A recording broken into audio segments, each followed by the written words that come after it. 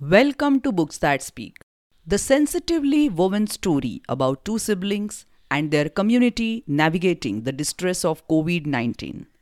The beautiful story about the siblings to remind ourselves about during and post COVID 19 era.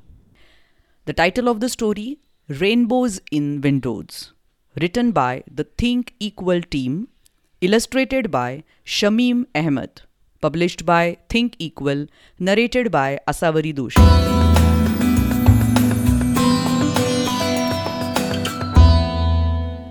A tiny little virus has come to our city and to all the other cities in the world.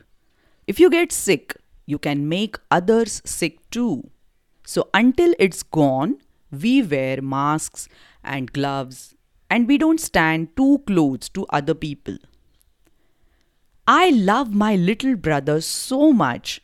My heart breaks when he is sad. He usually has the sweetest little beaming smile, but now he is holding his little arms out to me. They are shaking and his fists are tightly clenched. But what is a virus? He howled. A virus, I explained, is the tiniest of living things, so tiny that you can't even see it, except if you have a microscope. When it gets into a person, the person can get sick. Then a sick person can make others sick too. I I want to go to the playground.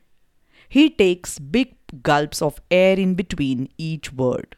I know, I say, but we can't go out because of the virus. Do you remember how in winter you sneezed and coughed and your cheeks were red and hot? Well, that was called the flu, and that was because a virus got into you, and then you got better.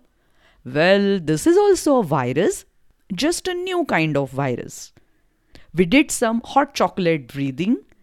We breathe out over the pretend hot chocolate to cool it down. And then breathe in, sucking the hot chocolate through the straw. As he did this, his breathing grew calmer. His little mouth nearly smiled even when he tasted the imaginary hot chocolate.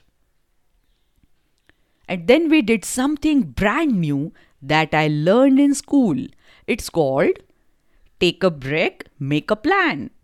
It's for when we have big feelings and we want to calm down. It's okay to feel sad and angry that we can't go out to play.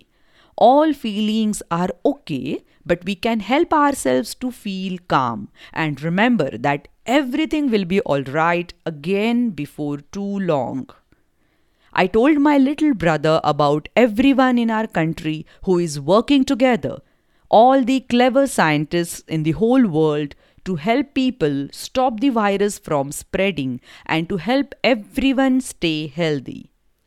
I told him about the women and the men who work as doctors and nurses and helpers in our hospitals. They are helping the people who get sick to get better. And that is why last night we all went out to our windows and gave a big applause to thank them. I told him about all the hundreds of thousands of people who are volunteers, which means they care so much about other people that they are helping them stay well.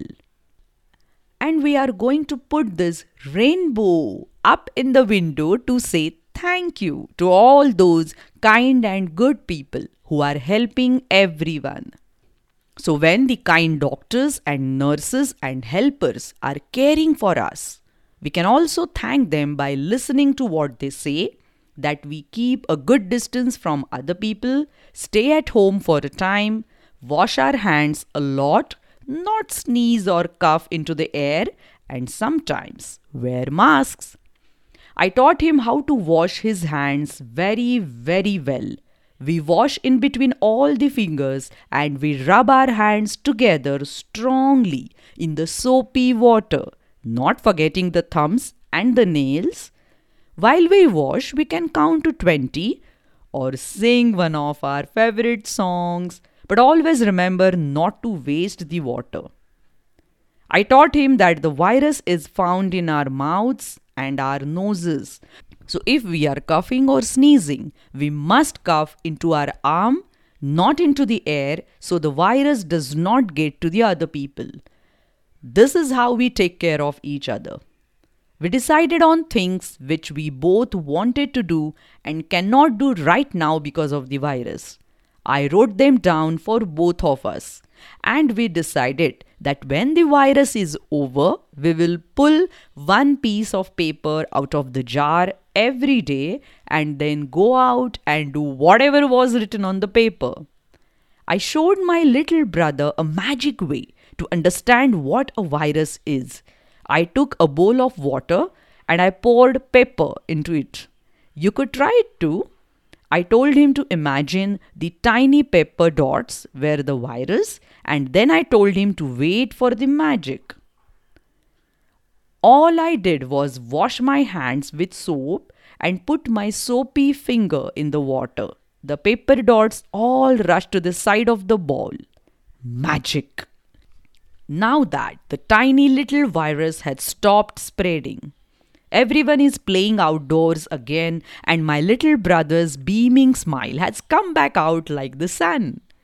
This was the day we picked the paper from the jar that said, "Go out to buy ice cream." Now we only remember the virus when we see the rainbows, which everyone has left in their windows to remind us all to be kind and take care of one another. This was the beautiful story about the siblings to remind ourselves about during and post COVID-19 era. Thank you for listening to the story. For such wonderful stories, visit our channel Books That Speak on YouTube and many other podcasting channels. Website www.booksthatspeak.com. See you again. Bye bye. Thank you.